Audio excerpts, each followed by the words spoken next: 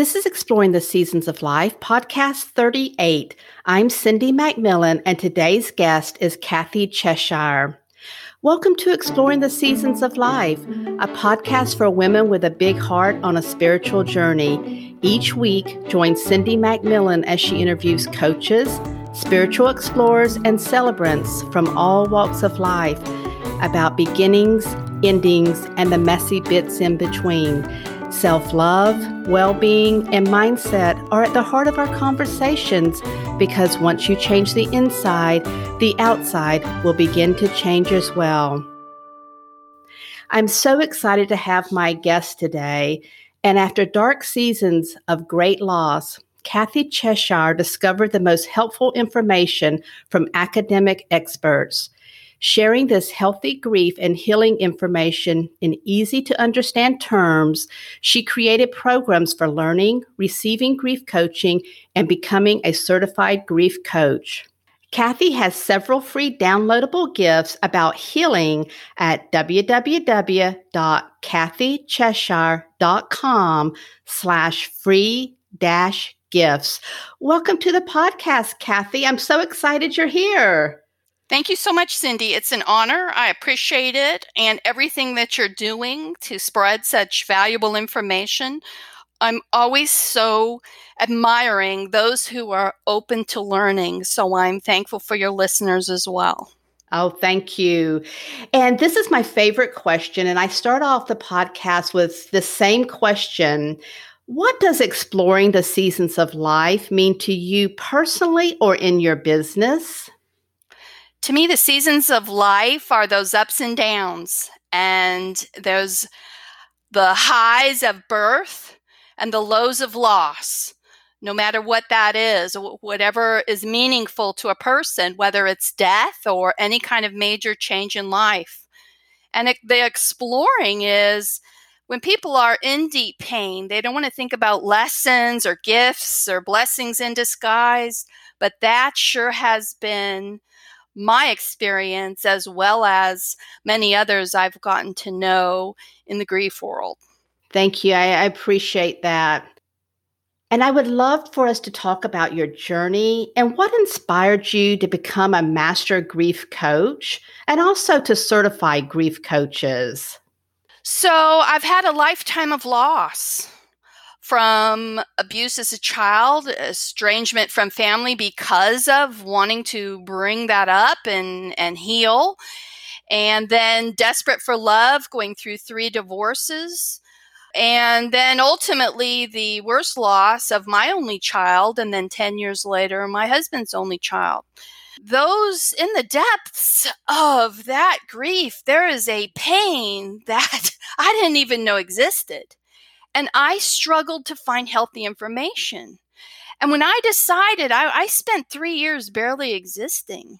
When I decided I was done with that, my heart, my soul knew that I was supposed to continue living life, an abundant life, but I didn't know how. And I initially came across information that said every year's worse. I'm like, if I'm the only one in the world who's going to heal, I'm going to figure this out. And I ended up just a book, a textbook. I kind of was leaning towards the academic world. I spent 30 years in healthcare, so I could wade through scientific type information and get the heart of the message. I went to conferences, and then finally, things were just really kicking in, and I thought, people need this healthy information easily available, and began to learn others wanted healthy information because they either already were supporting grievers or had healed on their journey and wanted to learn to be sure that they weren't, doing something that was going to make grief harder. They wanted to learn how to support others as well. So I came up with the term master grief coach. The word master came to me. I watched so many master classes, and everybody's life has those seasons. those ups and downs. And sometimes we look at a life, especially the ones maybe we see on TV or people we don't super know, and we kind of can have an inclination to show the best of our life. But we all struggle. And there can be meaning in that. There can be things that come out of that. The death of my son taught me to love and cherish in a way I never did or ever dreamed I would. And that's what I dwell in now, is love. So what inspired me is to want to, death and grief is avoided. And I want to do my little part to help people understand it's nothing to fear. It's a natural part of life. And the worst time to learn about grief is when you're in the throes of it. That's absolutely right, Kathy. And you've used the word healthy a couple of times. Can you talk about that a little bit, about when you're using the term healthy? Because I do believe there's a healthy way to do it and an unhealthy way to do it. So when you say healthy, what do you mean by that? So there's two big parts to that. One is the belief in inner wisdom. And when I first was looking for help, I was looking for that guru who had all the answers. Well, there's a lot of healthy information out there about how your mind works in grief, how emotions work in grief, how the body plays a part. And this is information from PhD psychiatrists, psychologists, and neuroscientists who dedicate their career to study grief and healing and work with thousands of grievers. So healthy, two parts of that is the individual path, that we play a part of that. And that the healthy part is the stuff that comes from those who really know their stuff. Some people don't like the word expert, but if you spend 20 years working with grievers from a research perspective, you're going to be pretty smart at what you're saying and doing. And what I found was, in my own journey, a lot of people were stuck in their grief and putting out information about grief that no expert would say is true. And that really got me stuck. I see it get others stuck. So the healthy is not one grief expert, not a one of them will say that there's a certain kind of person who cannot heal. We all can. Healing is for all of us. Thank you for going into that a little bit deeper. And Kathy, I just want to say, I want to give you my condolences on your son and your stepson. And I saw that you have their pictures out on your website. They're very handsome young men. Thank you, Cindy, so much. On your website, you say healing from inevitable suffering is a journey involving individual inner wisdom about how the mind, emotions, body, and spirit interact to become whole again or for the first time. That is really deep. And you kind of went into it a little bit right then when we were talking. But healing from inevitable suffering, I've been thinking about that word a lot as I saw it on your website. Can we talk about that, healing from inevitable suffering? Yes, and I purposefully point out inevitable suffering because I set myself up so many times to be in a wonderful place in my life and think that is where I was always going to stay. Now, we shouldn't worry. The best place to live is in the present moment, not regretting the past or worrying about the future. But if we tell ourselves in this wonderful space now, I'm never going to suffer again, then when adversity happens, it's harder.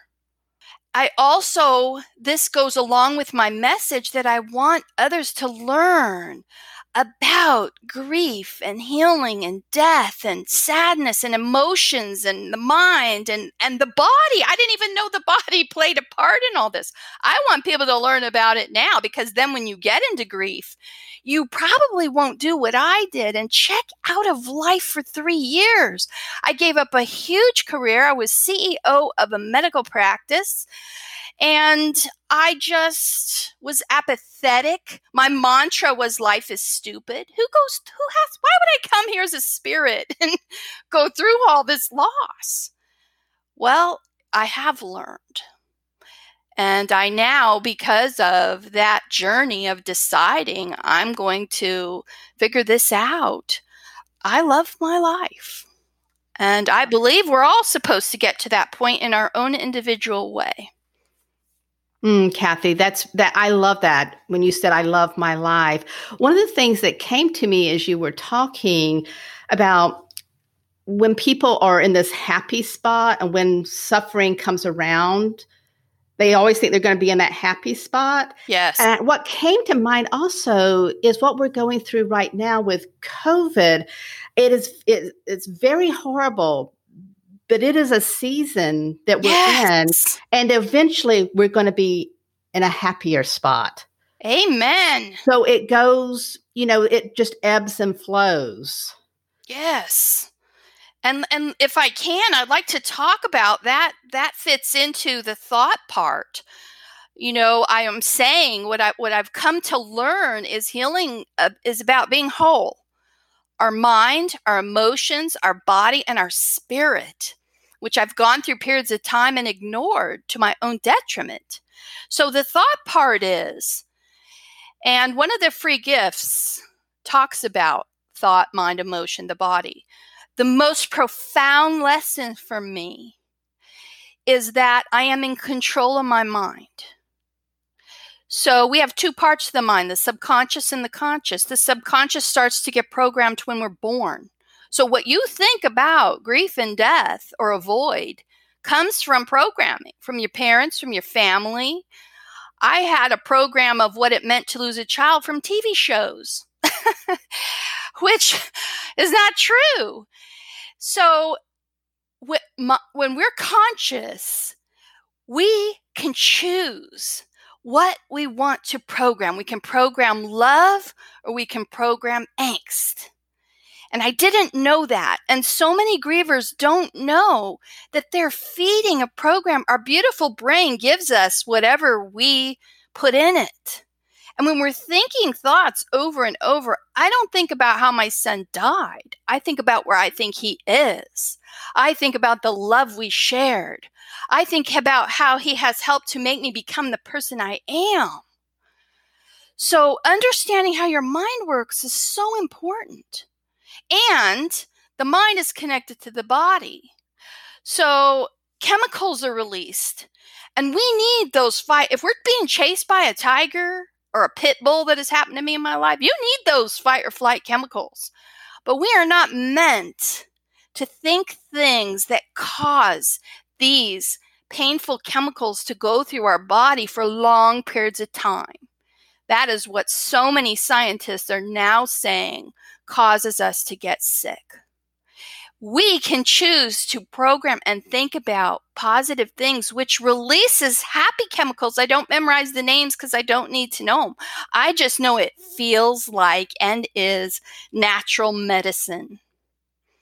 So I cut off from my body. It hurt so much in grieving. I didn't pay any attention to my body. But if the body and the mind, as a human, what it means to be human is our body talks to us. We don't think about that. But when it hurts, it wants to feel those emotions. That also is counterintuitive. Why would I feel the pain from loss? Because that's what makes you feel better. When I finally chose to trust the experts and feel those pains, allow my body sensations, it was a whole better ball game.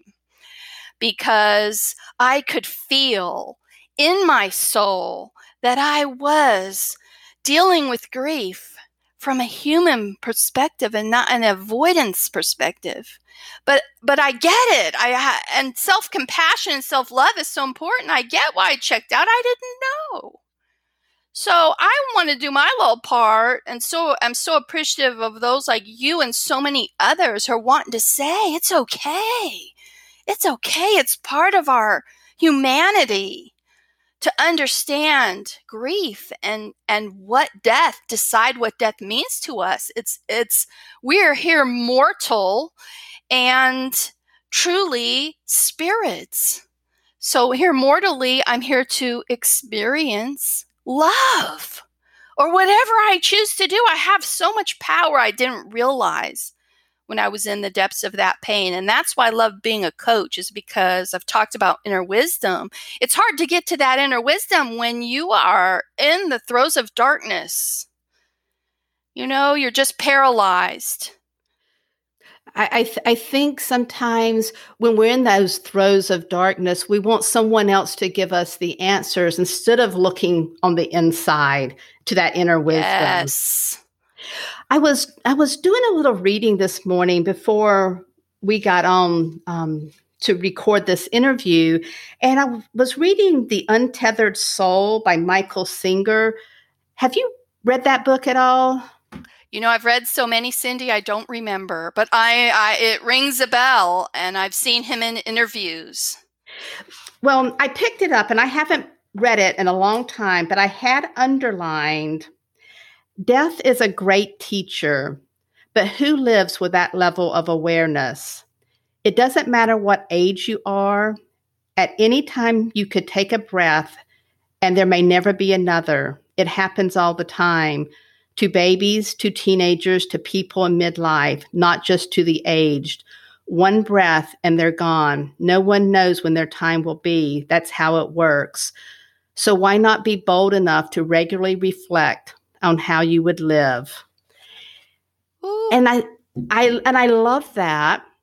And it's kind of what you're talking about now when you're talking about body, mind, and spirit and that inner wisdom. Yes. And that's so beautiful and so powerful.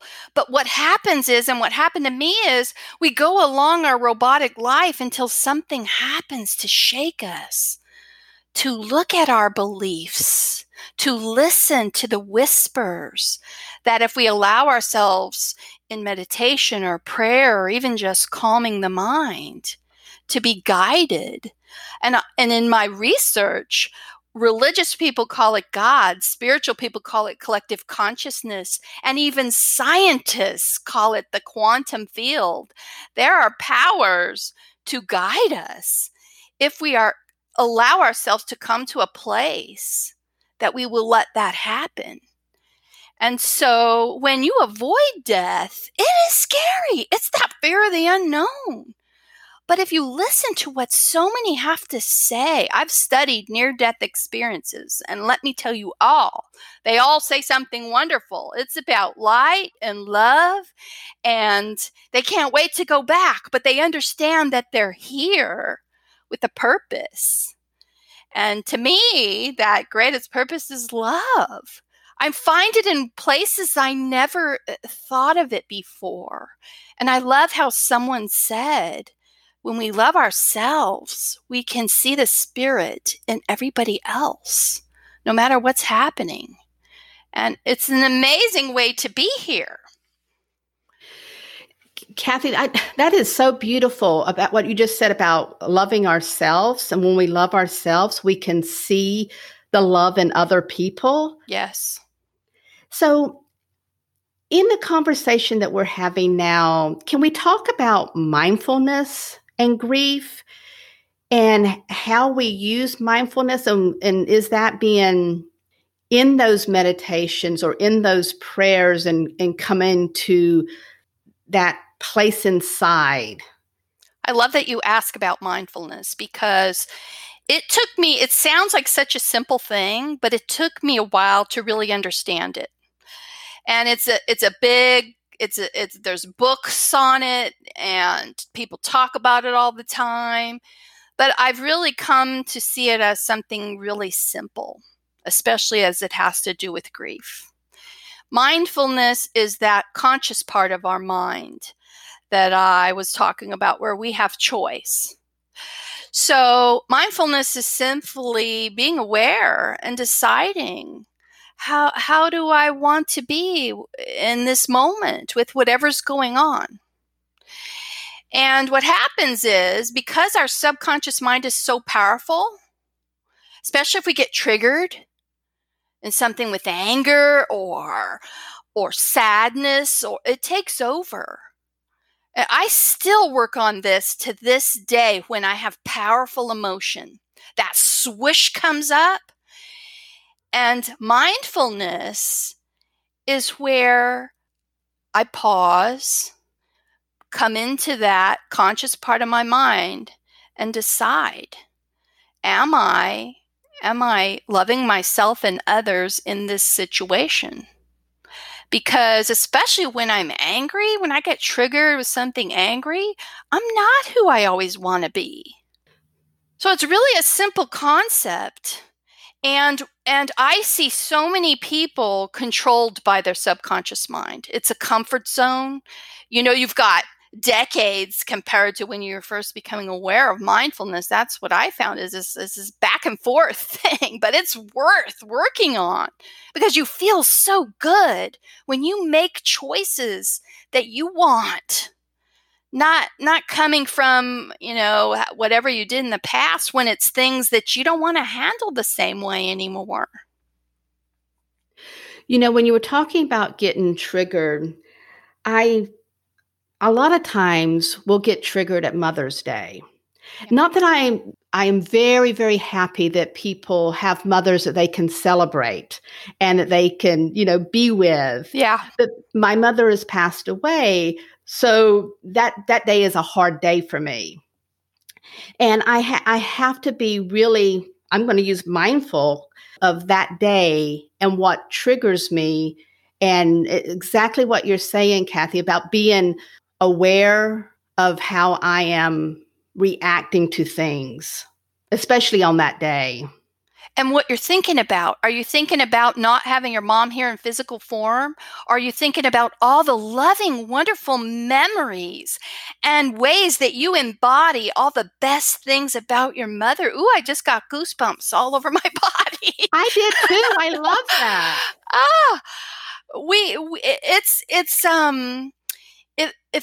If you're new to learning mindfulness, it's simple, but you got to understand that subconscious programs. Holidays and anniversaries were hard for me until I said, no, it's just another day. I love my son in spirit as much every day. And I want to be happy and feel good. But you also have to be careful that if it's emotion coming up, we are meant to feel that, but not for the whole day. Emotion does, some experts say emotion lasts for 90 seconds. I'd say it's triple that. But if you let yourself bawl and get that emotion out, you feel better and your body says thank you. And then you can easier move to other things. Where we get into trouble, and all the experts say this, where we get into trouble is when we dwell on negative things. So mindfulness helps us to pay attention, our mind, our body, our spirit, our emotions. That's what it all together, like that is a recent aha for me. I always looked at things individual. It's all together what it means to be human. And we want to love and tend to all of it in ourselves so then we can help others. Well, Kathy, I had an aha when you said that about, am I missing my mother in her physical form, or am I thinking about embodying, all her wonderful traits and qualities? I'm paraphrasing there. Yes. I love whoever said, I love the thinking. This helps me so much. Is my son died in 2007. So I'm 13 years since he died. I don't even try to track his age because I don't see a purpose in it. I'm 13 years since he died. But I'm that many more years closer to being again with him in spirit. So I embrace the mystery now and follow my heart and soul, which says I'm supposed to have fun. And that I'm careful with when I talk about the death of a child, because if a person's new in that grief, they're going to be like, "You're crazy, woman." And I get that totally. And I honor their pain, but I want them to know that healing is possible. One of the worst phrases in the world is, and you said something similar to this, one of the worst phrases is children aren't supposed to die before their parents. That's not real life. Children die all the time. I didn't know that. I didn't pay attention to that. Now, especially as a coach, I know so many stories. And we focus on the love those children brought us. My son gave me the best love. That's what I want to embody myself. And I also think about when my husband travels, and he used to go to China, and I still loved him. So now my son is in spirit. And I actually, in some ways, without the physical hugging, love him even more than I ever did before I had to learn in very hard ways these amazing life lessons. Speaking about the death of a child, you're the author of Thriving After the Death of a Child. So I'm curious, was it in the writing of that book that helped you develop an action plan to improve your life? And improve your life may not be the correct phrase that I'm trying to say, Kathy. Which came first? Did you do your healing work first and write the book, or was writing the book that helped you with your healing journey? I was a business person. I worked my way up in 30 years in healthcare, from a receptionist to an administrator, a CEO. And so because I struggled, how am I going to get out of this pit of darkness? The only thing I knew to do was to do an action plan, which included a list that came out of me one day at lunch. I'm going to work on every area of my life, and here's what those are. I prioritized. I took them one at a time, starting with my mind, knowing it was driving me crazy, but not knowing how to change it. I worked on that first, and it was a miracle. It was a miracle. And then the book came out of me. I've heard people say that book just flowed out of me. Well, I'd wake up at 2:00 in the morning with these sentences spinning in my head. And it just, boom, came out of me. And it truly was. Here's and I encourage all of those who feel they have a book in them. Books help other people. Stories help other people to inspire them. Not that anybody would follow my exact action plan. I've learned so much other ways that experts recommend as a healthy way to look at grief and healing. But that book was healing for me because it forced me to look at truths. I couldn't just whine on the pages. I did a lot of whining back then, understandably. I openly talk about all the mistakes I made because I want others to know if you made a mistake, it's okay and it makes sense, and forgive yourself. Self-forgiveness is so important. But where do you want to go? Where do you want to be? Sometimes people want to be in that darkness for a while, but when you're ready, there's so many resources, including yourself, Cindy, to find who resonates with you. Take it all in and use what works. That's what I did. That's what got me here. And I love talking about this stuff because I'm an example of a possibility to go through all this loss, the death of our only 2 children, and still love and honor life. It is absolutely possible. When you just said love and honor life, I think when people are in there or grieving, they don't see that that's possible. And for me, that was because I was never told it was. And so we want to honor that pain. We want to feel it, but we don't want to dwell in it. We don't want to do what I did, which was say things like, life is stupid. I'll never have joy again. I am being punished. I mean, all those unconstructive thoughts we come up with because we don't know what to do adds to our suffering unnecessarily. Now, I heard someone say this, and I cannot remember who it was, but that said you have to feel it to heal it. Yes. I never knew what that meant until I allowed one of the emotions that I was suppressing was that I was the sorrow from not being able to save my son. My 16-year-old beautiful child died in a car accident. And when I finally trusted that phrase, it was healing. Listen to me I couldn't talk about even say my son's name before. When I cried I was at a class, woke up early in the morning. I was by myself in a hotel room and I let that pain embrace me and I bawled the ugly cry, Oprah calls it. I didn't care. I was tired of nothing else working well and it was healing. And it doesn't make sense, but it works. It feels so awful and scary, and people think they're going to get stuck in it or it's going to be worse, and it's not. It's the other way around. That statement is true. It confused me for a long time, but I am not aware of one person who let that feeling out and is still stuck in it. Oh, there's no Sally over there. She's been crying she's been bawling for 5 years. No, it's energy. I didn't know that.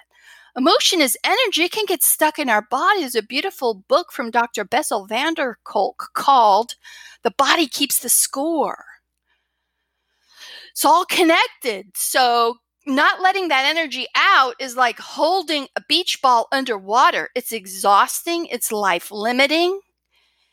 And yeah, it doesn't make sense, but it works. Feel it to heal it is, for me, has been one of the most amazing truths I have learned in my entire life. And I was going to ask you what you have read that has inspired you. Could you just repeat that book that you just mentioned? The Body Keeps the Score. Another wonderful author, I can't remember, he's written a couple of books, is Dr. Peter Levine. And he created somatic experiencing, somatic being the body. When I first heard that word, I didn't know what it was. I was like, what do you mean my body plays a part in healing? What? But man, is it true? And he studied animals. They don't get stuck in grief. Well, what do? They allow their body sensations. They allow themselves to shake. They naturally get that energy is supposed to be felt for it to be released. I had never thought about that, but that is absolutely right. If a little puppy is scared, it shakes. Yes. We're supposed to shake, but we stop it. And It gets stuck in our body. And then we ignore the sensations of our body saying, please cry. Please express what's on your heart. Please talk about it so we all feel better. All being the mind, the emotion, the spirit. Kathy, I am just loving this conversation and the whole body, mind, and spirit. That just all resonates and touches my heart. So, and I want to be respectful of your time. If you could turn back time and talk to your 18-year-old self, what would you tell her about the season of life that you're in now? You know, I learned from experts, you can go back to your child. A lot of our struggles in our adult life come from programs we took on either from others and sometimes ourselves. And I would go back and say, I love you and you are love. And I love how a spiritual mentor of mine, Dr. Joe Driscoll, recently said to me, we are all enough. But I was so drowning in pain, not knowing more was coming. I have this relationship with my teenage child self. Some people call it reparenting. I'm in a space now where I can give. I see them as my subconscious thoughts from that time. I can give the love now that I never had then. That has just been hugely healing. I would tell them everything's going to be okay. Nobody ever said that to me, and so I never thought it would. But I know that now.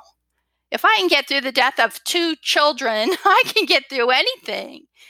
But it's being mindful of how I decide that I want to do that. So we can love whatever age, especially at whatever age we had terrible things happen in our life. And let me tell you what experts say. There was this big, huge study. I think it's called ACEs. I can't remember what it stands for. But those who have been through childhood adversity who don't heal often have more disease. Understandably, because I talked about those chemicals. You go from 10 years old when a parent died by suicide or something happened terrible in the family nobody would talk about. We can go back to those thoughts and have conversations with them now from an adult, compassionate, loving perspective. I did some training with the late Debbie Ford, and her work was around the shadow. Yes, and I love talking about the things how it starts off at our childhood, and we carry those through. I saw her talk on an Oprah interview, and what she said so resonated with me. And it's in us unless we deal with it in a healthy way. And again, there's so many ways to do that. And there's definitely a way for everybody. And again, which is why I'm so thankful for those like you who are putting out such wonderful, helpful, uplifting information so people have opportunity to learn from different options. And try different things. That's the other big lesson. If you try something, it doesn't work, it's all right. Try something else. Thank you, Kathy. I appreciate you saying that, because the podcast, I have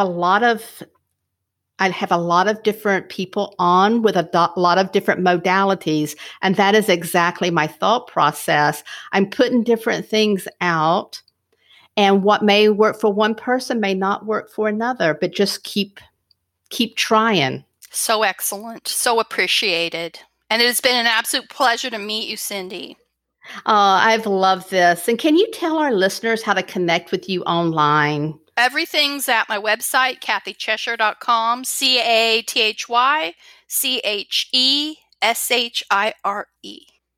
All right. Thank you so much for being on the podcast. I appreciate it.